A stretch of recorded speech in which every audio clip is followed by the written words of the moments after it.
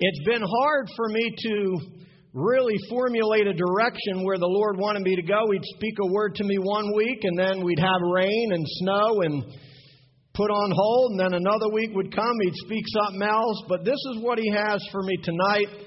So I just pray that His words are anointed, amen, and that they are filled with truth and revelation. Tonight's not a hard word or a difficult word, but it is a prompting word, and I hope that it's a challenging word for all of us. So once more, let's just go to the Lord in prayer. Father God, we're not going to tarry. We're just going to thank You that You're in this house tonight. Thank You for the word that You have. Thank You that we're able to gather together once again in the house of the Lord on Wednesday. Father God, for this midweek fill-up, this midweek challenge, this midweek refreshing and refueling that we so often need, God. And I just pray that these words would be anointed, that You would anoint me as You always do, God. I don't want to stand here in the flesh. I don't want to stand here in my own strength and wisdom and understanding, but I pray for the power and the anointing of Your Holy Spirit. I pray that Your people would receive the same. Give them ears to hear, Father God, and hearts that are willing to receive. I pray that we would be challenged by Your word, stirred by Your word, moved by Your word, and that ultimately we would become doers of Your word to Your glory. And we give You the praise in Jesus' name, and all of God's people said, amen. I'm sure most of you, the last, sermon that we had here was during our midweek revival, and I'm sure most of you would agree that that was a wonderful and powerful time in the Lord. Amen? I pray that all of you who were part of it were thoroughly blessed. I know that I was. I pray that you were thoroughly refreshed. I pray that you were refueled and refocused in the process as I was. But now I hope more than anything else that you're ready to run in such a way that you might win. Amen? You see, God brought that revival for a reason, and that's what I'm going to touch on a little bit tonight. And my hope that is this evening, now that that revival is over and all the special meetings are over and we're back to the normal grind and the normal function, is that we are ready to run in such a way that we might win. Because as great as our winter celebration was, as powerful as it was and anointed as it was, today's another day. Amen, church? And the race isn't over yet.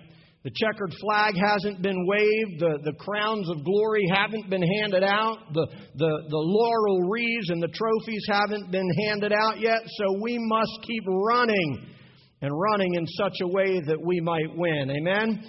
In the grand scheme of things, the 4-day revival that we had just a couple weeks ago, in my opinion, was simply a spiritual pit stop that most of us needed. I know what I did, church. I believe it was a time for us to pull into God's garage and get fixed up. Amen? I believe it was a time for us to get fired up. Some of us got fired up. Some of us got filled up. Some of us got fueled up. Maybe some of us got fed up. But whatever it was, God was part of it. Amen?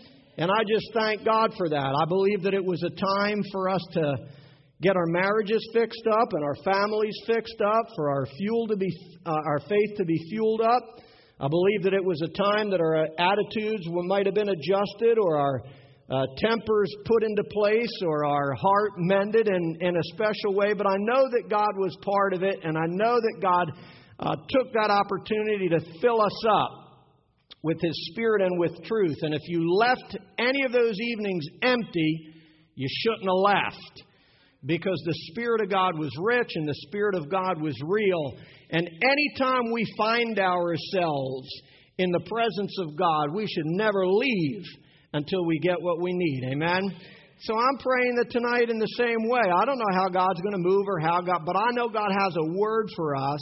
And what my challenge to you is tonight, that you don't leave until you've received that word and you've allowed it to find that place in the soil of your soul. Because the reality is, as rich as it was and as good as it was, we now have to get back to the race. We have to get the rubber back on the road, and in my opinion, we have to finish the race that we have started. Amen? Because the race isn't to the swift, the Bible says, it's to the steady. The prize goes to the one that endures to the end.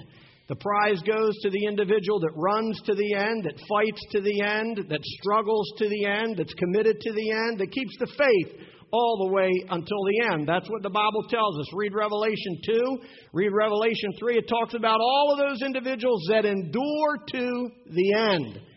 You see, and that's what this is part of. Every week, every Wednesday, that's the enduring. Every Sunday that we come back. Every day, every time we go into the Word of God, it's the enduring that we must go through in order to receive the prize that God has for us. Amen?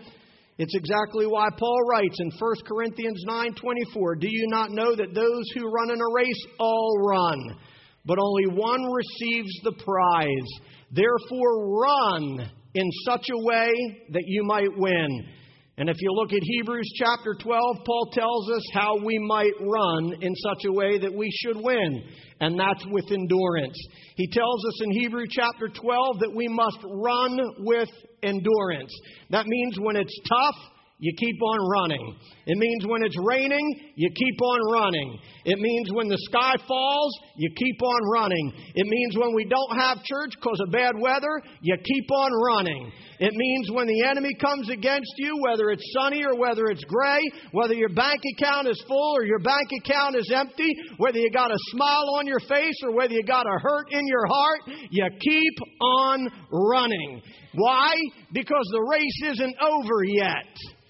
Because there's still a lap to go. I don't know how many laps we got to run. I don't know how many days it'll be before the Lord ultimately comes back and calls us home to glory and says, "Well done, thou good and faithful servant." But until that day comes, we are to run in such a way that we might win. Amen? I want you to understand the word there too, run. It's very active. It's not idle. Run in such a way that you might win. Because the reality is you can't stand still in this thing called faith and expect to win. You can't stand still. I know there's times that God says, "Be still and know that I'm God." But even while we're still in our spirit, we're still running the race. Amen? So I just want to encourage you tonight to get out of the pit stop and to get running for Jesus Christ. To get out of the pit stop and get working for the kingdom of God. Amen? This is what the Word says. One of the things I want you to understand as I studied this is when a race car, I'll give you a little bit of information. I know, ladies, you might not like racing, and men, you might not either. But when a race car makes a pit stop, it doesn't stay there, and it never is put into park. From some of the reading I've done, some of these cars that run these races don't even have a park. They've got a gear and they've got neutral. They've got various gears. But when a car and a driver's running these races, they don't stay in the pit stop, church. The driver doesn't take a coffee break. He doesn't eat a few scones. He doesn't take out a book and start reading a few chapters. The driver gets in, he gets fueled up, he gets fixed up, he gets drank up, and he gets back out on the road. He gets back out on the lap because that driver has one thing in mind. It's finishing the race.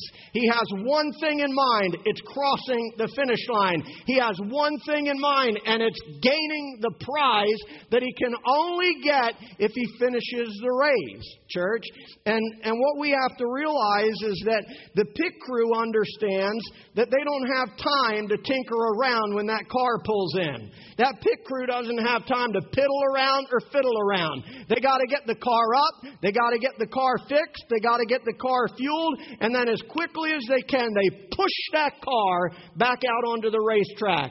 Because the pit crew understands that as long as that car is off the ground, it's not gaining ground. As long as that car is sitting in the pit stop, enjoying its break, other cars are gaining ground. Other cars are making more laps and they're losing ground. And I say all that just because the same goes for us, church. The reality is we've got to keep gaining ground. We always have to keep moving forward. There's nothing wrong with taking a pit stop now and then. There's nothing wrong with being refreshed. Nothing wrong with being refueled. Nothing wrong with being refocused because it's what we need to finish the race. But the reality is, if you spend your whole Christian life sitting in the pit stop, being refreshed and refueled, and never out on the racetrack, there's never a prize that you're able to win. So what we have to realize is that the reason we had a revival, the reason that we had guest speakers come in, the reason we had them fire you up and fuel you up is so you can get those treads back on the track and start running for Jesus Christ and start advancing the kingdom of God and start working for the prize that God has for us. How many of you want the prize? Well, then you got to get out on the track and you got to start doing the will of God in our lives. That's what goes for us. We've got to keep moving forward. We've got to keep pressing on, and we have to keep running in such a way that we might win. And just like the pit crew pushes the car out of the pit to keep it from stalling, that's what I'm hoping to do tonight. I'm pushing you out of the pit. You see, we've come out of a great week of revival, but somewhere along the way, someone's got to push you back onto the track. Someone's got to push you back into the race. Someone's got to push you back onto the battlefield. Someone's got to push you back out into the fight, because the reality is life can so overwhelm us sometimes. Trouble can so overtake us sometimes. Difficulty and the things of this world can hurt us so desperately sometimes that we're afraid to get back out onto the racetrack. We want to sit in the pit, and we want to be fueled up, and we want to be fed, and we want to be fired up, and we want to experience. Nothing wrong with that. But like I said, somewhere along the way, you got to get back out and start running the race again. Amen? So tonight, this word is just to push you back out on the track. It's to push you back onto the race. Amen? You see, the reality is, unless the pit crew pushes that car, it stalls out. The gears and the mechanisms of those race cars, the NASCARs and the Indy cars, they're not designed to start and stop. They're designed to be all in running and all in racing. And so if the pit crew doesn't push that car, if it doesn't give it a push start, that car is going to stall. It's going to lose laps and it won't get anywhere. And the reality is, listen, I know that that's carnal, but on the spiritual sense, it's why you have pastors and teachers and spiritual leaders in your life. Because every now and then, guess what? You need a push. You need a little shove, because the pastor knows and God knows and the Spirit knows that unless you get that push, you're going to stall out, and you're going to be sitting there in a pit stop gaining no ground for God, and the prize won't be yours. I hope you understand what the Spirit is trying to say tonight, church. Sometimes that push is a little harder. Sometimes it's just a gentle push. Sometimes it's just a gentle nudge. But somewhere along the way, you've got to be pushed. And it's what I'm doing with you this evening. I'm pushing you back out on the track tonight, because now's not the time for us to stand still. It's time for us to put our spiritual gears into motion and go do what God has called us to do. It's not time to put ourselves in park, church. It's time to persevere and press on, because that's the way God has designed us. My point is simply this: in the same way that a NASCAR and an Indy car is designed to keep going, God designed us and empowered us and filled us and fueled us to do the same reason. He empowered us, church, so that we could go into all the world and preach the gospel. Go into the highways and the byways of life. Go into the cafeterias. Go into the workplace. It's an active word, church. It's something that God has empowered us to do. He empowered you to go, not to sit. He empowered you to go, not to stand still. He empowered you to run the race, not spend your entire Christian life in a pit stop being fueled up. You see, the reality is, once you're filled up, unless you run a few laps, every bit of fuel that they try to pour in ends up on the ground and it's wasted. You got to get running. You got to get moving. You got to get fighting. And then God will fuel you back up again. But the sad reality is, there's a lot of us in the house of God. That's where we spend our whole life. We're in the pit. We're already full, and we want more. We want more, and every little more, it just runs out on the ground. God wants you to use some of that fuel out there in the world. Wants you to use some of that empowering out there in the highways and the byways of life, not just here. He didn't empower you to just operate in here. He empowered you to go out there and set the captives free. He empowered you and filled you and strengthened you and filled you up and fueled you up so that you could be a light out there in the darkness. That's what it's all about, church. That's exactly why He fills us up. He has empowered us and designed us to go. We weren't called to park ourselves in the pit. We were called to run the race and fight the fight and keep the faith. Amen? And once we've been fueled up like we were over the last couple of weeks on Wednesday and during the revival, it's time to run with endurance the race that's been set before us. Like I said, one of the saddest realities in the church, especially in the Pentecostal church, and I don't know why that is, we want to spend most of our time in the pit, filling up and fueling up, getting fired up, when we should be out there running, when we should be out there fighting. If there's anyone that you should be taking up arms against the enemy, it's those that are empowered by the giftings of the Holy Spirit. And they're to be used out there to set the captives free, church. That's why He fills us up, and it's why He fires us up, so we can go out there in the world and be a demonstration of the power of Jesus Christ. Listen, after any revival, our prayer shouldn't continue to be, Lord, fill me, fill me, fill me. Our prayer should be, God, use me, use me, use me. Our prayer should be after this past week. We shouldn't be up here as, God, fill me, fill me, fill me. It should be, use me, God. You empowered me to use me. You empowered me to go out there into dark places. You empowered me to go out there into the highways and the byways. You filled me up so I can go into my workplace and pour out upon those that you've brought into upon my path. That's why He fills us up, church. But again, if we spend our entire Christian life here, fill me, fill me, fill me, something's wrong. Something's not right.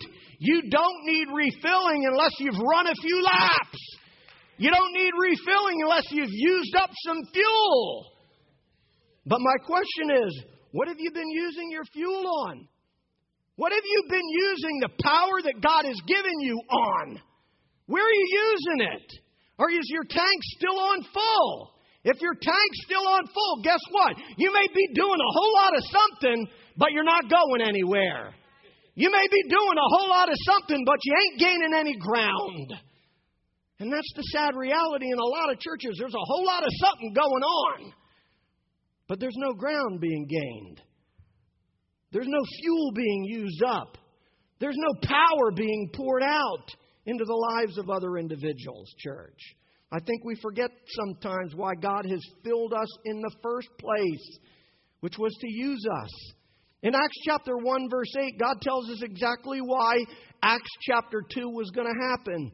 You see, we all know Acts chapter 2 and the outpouring of the Holy Spirit and the power that came down from heaven. But in Acts chapter 1, verse 8, God tells us exactly why Acts chapter 2 was going to happen, church. He tells us why He was going to pour out His Spirit. He tells us why He was going to fill us with His Spirit. And that was for us to go be His witnesses. But you shall receive power when the Holy Spirit has come upon you, and you shall be my what? My witnesses, both in Jerusalem and in all Judea and Samaria, and even to the remotest parts of the earth.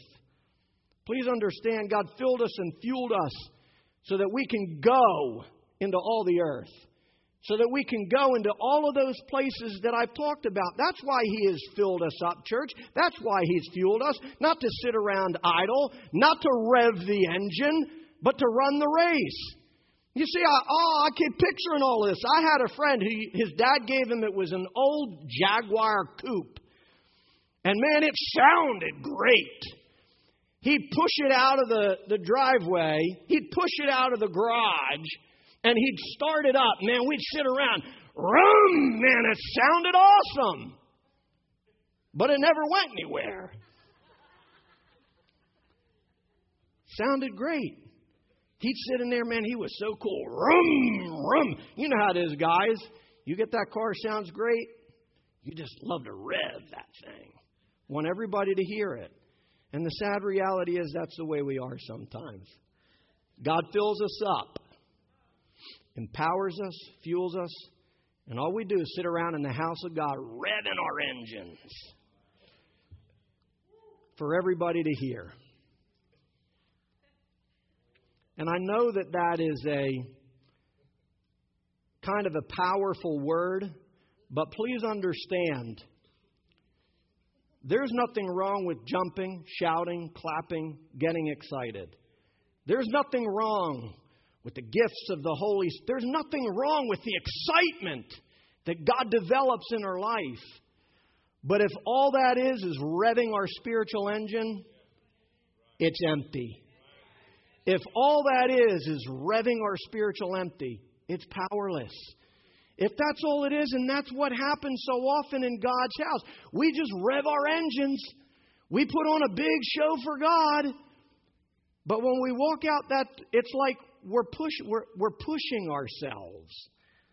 We're pushing, like my friend pushed himself out of the garage and sat there, never gained any ground. That's the way we are sometimes. We remain in this stalled state, but God wants us to push. That's why I'm pushing you. Not for you to just rev your engines and sound good. I'm pushing you so you don't stall out. I'm pushing you tonight so that you can go out there where God has called you to go and be more than the sound of a supercharged engine. What is it that the Bible says? They have the form of godliness, but they deny the power of. Man, that car looked sharp. It looked like it could run laps around anybody. But it denied the power. It sounded good, but there was something wrong inside of it. And the reality is, I don't want to linger on this. Listen, God designed us for a reason. He infilled us for a purpose. And it was for us to go be a representation of heaven. Was to go and be a representation of Jesus Christ. It was for us to go and do things we've never done before. Say things we've never seen before. Have the courage to go places we've never gone before. That's why He fills us. And that's why He fuels us. So that we can gain some ground against the darkness of this world that is trying to encompass and enslave everyone out there in this world. He's filled us and fueled us so that we could go be light in a dark, desperate world, church. But what do we do so often? We shine bright in here. And we turn ourselves off when we go out there. And that's not why God's empowered us. Amen? Listen, if you study the word revival in the Greek and the Hebrew, it means to be restored to a place or condition of usefulness. That's what it means in the Greek and the Hebrew. If you study it out, it means to be returned or restored to a place or condition of usefulness. You know what that tells me first? It means that if I need revival, I'm not currently useful. Because if I have to be restored to a place of usefulness, it means somewhere along the way I stop being useful. I stopped being used by God. I stopped producing for God. I stopped being profitable for God. That's what it means to me. And that's what revival is all about. It's taking an individual who's not been doing what they need to do for God. It's taking that individual who's not been useful and profitable and accomplishing anything for the kingdom and doing something in their lives to where they become useful to God. That's what revival is all about. It's all about being used by God. It's returning you and me to a place where God can use me. It's why I said earlier, after revival, our prayer should not be, God, fill me, fill me, fill me. It should be, use me, use me, use me, because that's why God filled you in the first place. And it's why He filled me. Listen, I'm not talking, you might think, well, I don't have an opportunity to be up behind the pulpit. I can't be used like you. I'm not on this team and I'm not part of that ministry and God can't use me. Baloney. You got a next door neighbor. You got family members. You got some strangers that come across your path. You got a workplace. You've got a crowd in your life that I will never have in mine. You will have an audience in your life that I will never have in my life. You will have opportunities to go into places I'll never have that opportunity to go. Because God has a different call, purpose, and place and ministry field for every single one of us. And here's my point. God filled you up and fueled you up so that you could go there. Because no one else can. No one else. You've got a workplace that none of us will ever go to. You've got a neighborhood none of us will ever walk through. You've got family members that none of us will ever come into contact with. You understand what I'm saying, church? And that's exactly why God fills us and fuels us so that we can go. He fills us and fuels us like I hope He is tonight. Because according to my title, the race isn't over yet. The race isn't over yet. So we can't act like it is. We can't act like we've won our prize. We can't act like we've got our crown. We can't act like we've crossed the finish line. We can't dance that final victory dance yet because we've not got there yet. We might have had a great lap or two. We might have had a good little victory here and we might have had a good little victory there, but the trumpet hasn't sounded yet, and God has not said to you and He's not said to me, well done, thy good and faithful servant. The race is over, the fight is over, the struggle's over, the battle's over. Enter the rest that I have prepared for you. And until we hear that, what do we have to do? We got to run in such a way that we might win. It's time to stop standing idle. It's time to get out of the pit. And it's time to start running for God. Amen? Into those places that we might not have ever been before. God revives us to use us. It's that simple. And that's why I'm pushing you with this word. Because God wants to use you. He wants to use you. I don't care what your age is. I don't care what background you've come from. I don't care what your marital situation is or your financial situation is. I don't care what your theological background is. I don't care what titles you got before your name, behind your name, underneath your name, on top your name. God wants to use you. And that's what we need to understand tonight. That's why He's empowered you, church. I'm pushing you because we've got to get back on the road and start being used by God. It's why Paul said, forgetting what lies behind, I press on. And here's what I want you to realize. When Paul said that, he had ran some of the greatest spiritual laps that anybody would have ever run in their life. You know Paul's life. When he said, I press on, he had done some things that you and I will never do. He had run some laps that you and I would never run. Gone through some things that you and I won't even come close to going through. And that's when he said, forgetting what lies behind. Forgetting my past accomplishments. Forgetting my past victories. Forgetting my struggles. Forgetting my hurts. Forgetting somebody done me wrong. Forgetting the abuses. Forgetting the heartache. Forgetting the fear. Forgetting all of those things. I press on, he said. Because the race isn't over yet. Because there's a prize that still has to be won. Amen? And that's what God is speaking to us. He said, not that I have attained it yet. Not that I've arrived yet. Not that I've already finished. But I press on. I press on toward the goal for the prize of the upward call of God in Jesus Christ. I keep running, he was saying. I keep fighting. I keep praying. I keep trusting. I keep serving. I keep reading. I keep yielding. I keep whatever. You can put so many. I keep preaching. I keep teaching. I keep climbing for the prize, Paul was saying. Because how many of you know our prize is a higher prize? Amen? It's an upward prize, Paul said. It's a prize this world can't give. We spend so much time, trying to please this world. Trying to make this world happy, trying to gain its applause. But the Bible tells me that the prizes this world gives are perishable. They rust. They turn to dust. They decay. They're perishable. But Paul said, I press on because my prize is an imperishable prize. It's a prize that this world can't give, church. Listen, you can't get this prize at a 5 and dime. You can't get this prize at some carnival. You can't get this prize at some street corner. You can't get this prize while you're sitting in a pit stop. You can't get this prize with any earthly income that you might acquire, church, because it's not an earthly prize. It's a heavenly prize, church. It's an imperishable prize. And this prize can only be awarded by one individual, and that's by the King of Kings and the Lord of Lords. That's who gives us this prize, church. And so this is the individual that we have to run for. This is the individual we have to fight for. This is the individual that has told us to go. He's the one that will give us an imperishable prize, church. And therefore we must run in such a way that we might win. Amen? Because the reality is, unless we are willing to press upward, unless we're willing to press onward, unless we're willing to be pushed out of the pit, whether it's tonight or whenever it might be, you and I will never win the prize, church.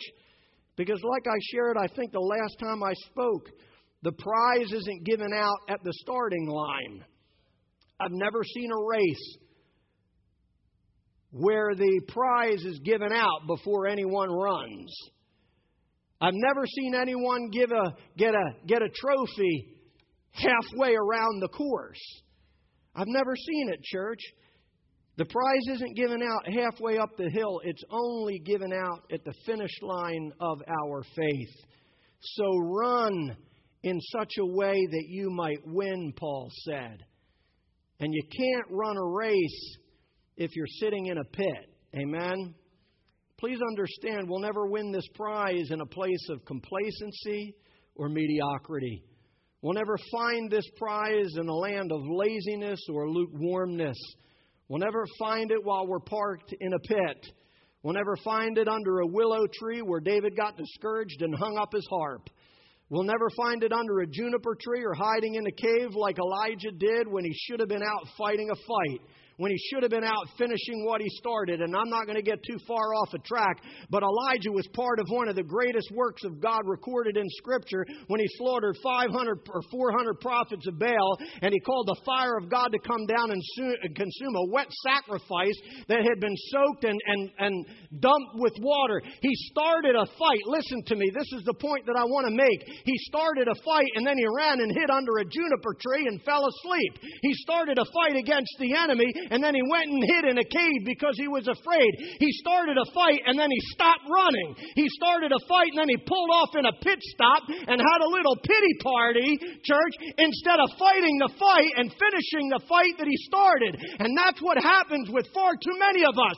We start a fight. We start the battle and something comes our way and then we go hide in a cave, or we go hang our harp on a willow tree, or we go to sleep under a juniper tree and say, God, why did you bring me here?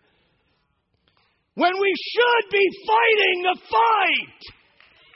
Finish what you start is what the Holy Spirit is saying. Listen, God's not nearly as impressed with how we start. Woo, God, this is the way we start. And then halfway there. Oh. And we give up. Or we go run and hide. Because the enemy has said something that we didn't like. That story just amazes me. It really does. That story, here is a man who had listened to his speech when you read that. He's joking with the enemy of God that's trying to call fire down on a sacrifice. He's joking with them. Maybe your God went to the restroom. Maybe your God's taken a nap. Maybe your God's over here stuck in the toilet. He's joking with these guys and calling with all passion and intensity the power of God to fall down and consume. He showed up. 400 prophets of Baal. And the next thing you know, he's running and hiding in a cave. I can't figure that one out. I really can't. But that's the difference of when you're trusting in God and when you're not. When the voice of the enemy becomes louder in your life than your trust in God. And that's when most of us get stuck in the pit. It's when the voice of the enemy speaks into our life. And we're afraid to get back out on the track. We're afraid to finish what we started. Listen to me. God has called some of you to start something that you've not finished yet. Because you're hiding in a cave. Because you're sitting under a willow tree. Because you're afraid of what might happen if I get back out on the track. And you're not doing anything for God, and you're not gaining ground because the voice of the enemy is louder and bigger than the faith you have in God. It's what happened to Elijah, and it's what happens to us. So why am I here tonight? I'm here to push you out of the pit. You see, there's pits that we drive into ourselves. There's pits that we dig for ourselves. David dug his own pit, amen? When it came to Bathsheba, he dug that pit. Nobody dug that for him. He dug that himself. But sometimes the enemy digs it. Joshua didn't dig his own pit. He got thrown into it. But the reality is, Joshua didn't stay in that pit. Joshua didn't sit down in that pit singing some sad melody. Joshua didn't sit down in that pit singing some "somebody done me wrong" song. My brother's done me wrong song. He didn't sing about all of the brothers that dug this ditch and threw him in there and left. He didn't dwell in the pit of the past. He didn't have himself a little pity party in the pit that someone else dug for him. But that's where so many of us live. We live in the pit of self-pity. We live in the pit of the past, and we can't get past it. We like the pit. We feel comfortable in the pit. We think our sad song sounds better in the pit. There's some individuals, they think they're more holy because they're in the pit. I must be holy, or God wouldn't have put me here. And so they glory in their pit. And they glory in their problem. Listen! The only reason God allowed you to go into a pit was so that you would get the strength to climb out of the pit. So that you would learn to be more than a conqueror through Jesus Christ our Lord. And so that you could be like a Joshua who could be a representation of heaven. God took Joshua from the pit to the palace because he didn't sing some sad melody while he was there.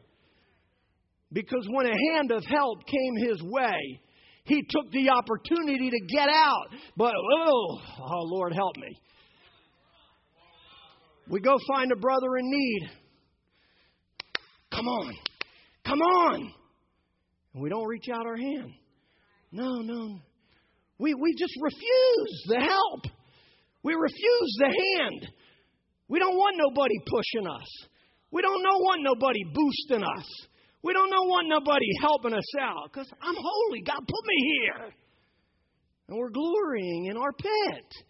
Please understand me, church. We need to learn to not dwell in the past. We need to learn to not dig our own pits of pity.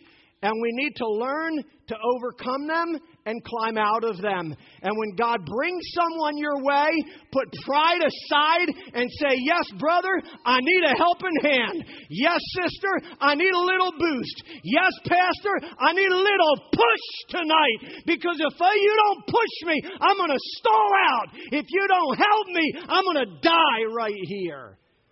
But sometimes pride gets in the way and we think, no, good Lord, I can't let anybody know I need help. Especially if you're in a spiritual leadership position, that really comes against you. Because we're supposed to be, like Pastor said, super pastor. Superman don't need any help. Spider-Man doesn't need any help. Batman doesn't need any. You see what I'm saying? But listen, we all from time to time need some help. We all from time to time need help getting ourselves out of that pit. And if we refuse the help that comes our way, we'll never win the prize. Amen, church? This is why Paul said, look, I'm going to have to cut this short. I got a lot more to go, and we'll finish it up next week if I have to. But what I want us to understand is that the only way to win the prize, the only way to win the race is to get out of the pit. And I know you understand I'm talking about two different pits tonight. I'm talking about just the pit where you pull in, you get fixed up, you get filled up, you get fueled up. But then there's some more severe pits in our life, the ones that I've talked about. Some pits that we dig ourselves. But the reality is even David dug himself out of that pit, because I think last time we talked about the occasion where when his whole life was falling apart, when everything was turned upside down, when Absalom was coming against him, when his kingdom was crumbling, the Bible tells us that David made his way to the summit of the Mount of Olives. He climbed barefoot, the Bible says, weeping and sobbing and barefoot to the top of the mountain. He climbed his way out of his pit, church, and we have to learn to do the same exact thing. David didn't stop halfway up the hill. He climbed all the way to the summit, and when he got there, you should remember, I hope you remember, that the answer to his prayer, the turnaround to his situation, the key to his victory was at the top of that mountain as well. Why? Because he kept on climbing. And we have to do the same exact thing. We've got to get ourselves out of the pit so that we can run the race, so God can restore to us the things that the enemy has come to take away. Amen? I close with this. If there's somebody that wants to come to the music, they can. I don't need it, but this is what the Scripture says. It's why Paul said in 2 Philippians 3:12, not that I have already obtained all this, or have already arrived at my goal, but I press on to take hold of that for which Christ Jesus took hold of me. I'm going to stop there before I read the rest. I hope you understand that Jesus Christ has taken hold of you for a reason. It's exactly like I talked about. He's empowered you for a reason. Paul said, for me to take hold of that for which Christ took hold of me. Somewhere along your life, I hope God has gotten hold of you. Amen? I know the date and time in my life where God got a hold of me. I've been playing church. Look, my testimony is I grew up in church, okay? I don't have like some big horror story to tell about my life, okay? Other than in my early teenage years, I was your typical rebellious, mischievous teenager that grew up in church, but it was all just junk. It was a habit. None of it was real. But one day, singing from a pretend relationship with God in the middle of a youth choir, we're singing to the adults on a Sunday night service. And I was, what I said earlier, I was revving my engine.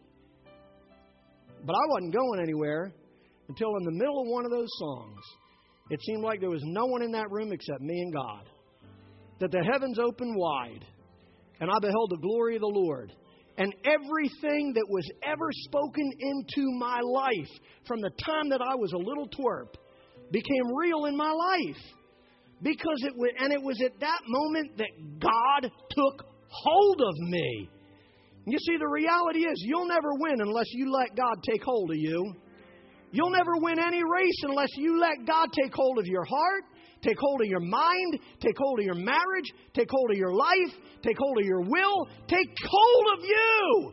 He's the one that we need to make it through this race, amen, and to get to the finish. But he said, I press on to take hold of that for which Christ Jesus took hold of me. Brethren, I do not regard myself as having laid hold of it yet. But one thing I do, forgetting what lies behind and reaching what? Forward to that what lies ahead. Again, he says it, I press on toward the goal for the prize of the upward call of God in Jesus Christ. 2 times in this short little passage, Paul reminds us that the race hasn't been won yet. He reminds us that the fight isn't over. 2 times, Paul tells us to press onward and upward towards a higher prize. So the simple question tonight is, are you ready to press on? Are you willing to be pushed tonight back on the track? Are you willing to receive a helping hand to get you maybe out of your mess? Are you willing to have faith in God to get those wheels turning again? To go out into the world and do what God's called you to do? Are you willing to stop singing that sad melody? Are you willing to stop singing that somebody done me wrong song? Are you willing to put away your pity party tea set? Are you ready to put on your hiking boots and start climbing to the summit? Are you willing to get out of the pit so that you can finish the race? If you're here tonight and say, I want to finish, I just want you to stand to your feet. Because here's how I'm going to end. I am going to ask that the prayer team come forward. I'll end 2 ways. I know I'm running long, But if you're here tonight and you say, I've been struggling running, maybe I'm afraid to get back out on the track, I need a push tonight. I need a helping hand tonight. I need a shove tonight. I need some help tonight. If that's you, just for a few minutes, I'm going to ask that you come forward. Let me have the prayer team come forward. And if you need, I'm not telling you you're a grand sinner. I'm just saying, if you're admitting to God tonight, I need a little push, God. I don't want to stall out. I feel like I'm about to stall out. I need a push. Then I want you to make your way, amen? Otherwise, you just lift a hand. If you're a candidate and say, push me tonight, God, amen? Then we're going to do that and we're going to pray. Heavenly Father, I just thank you for your word this evening.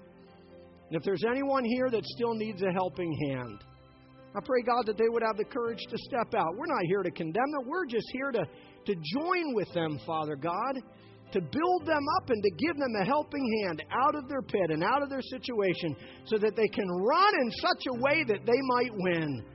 God, every one of us, me, I'll speak for me and no one else. God, I need a push tonight. I need a helping hand tonight. Sometimes, Father God, we can find ourselves having our own little pity party. And I pray that tonight, if that's us, God, that you would give us a push out of our pit. I pray, Father God, that after you filled us and fueled us and empowered us like you did a couple weeks ago, God, that now our prayer would be, God, use me. Use me, use me.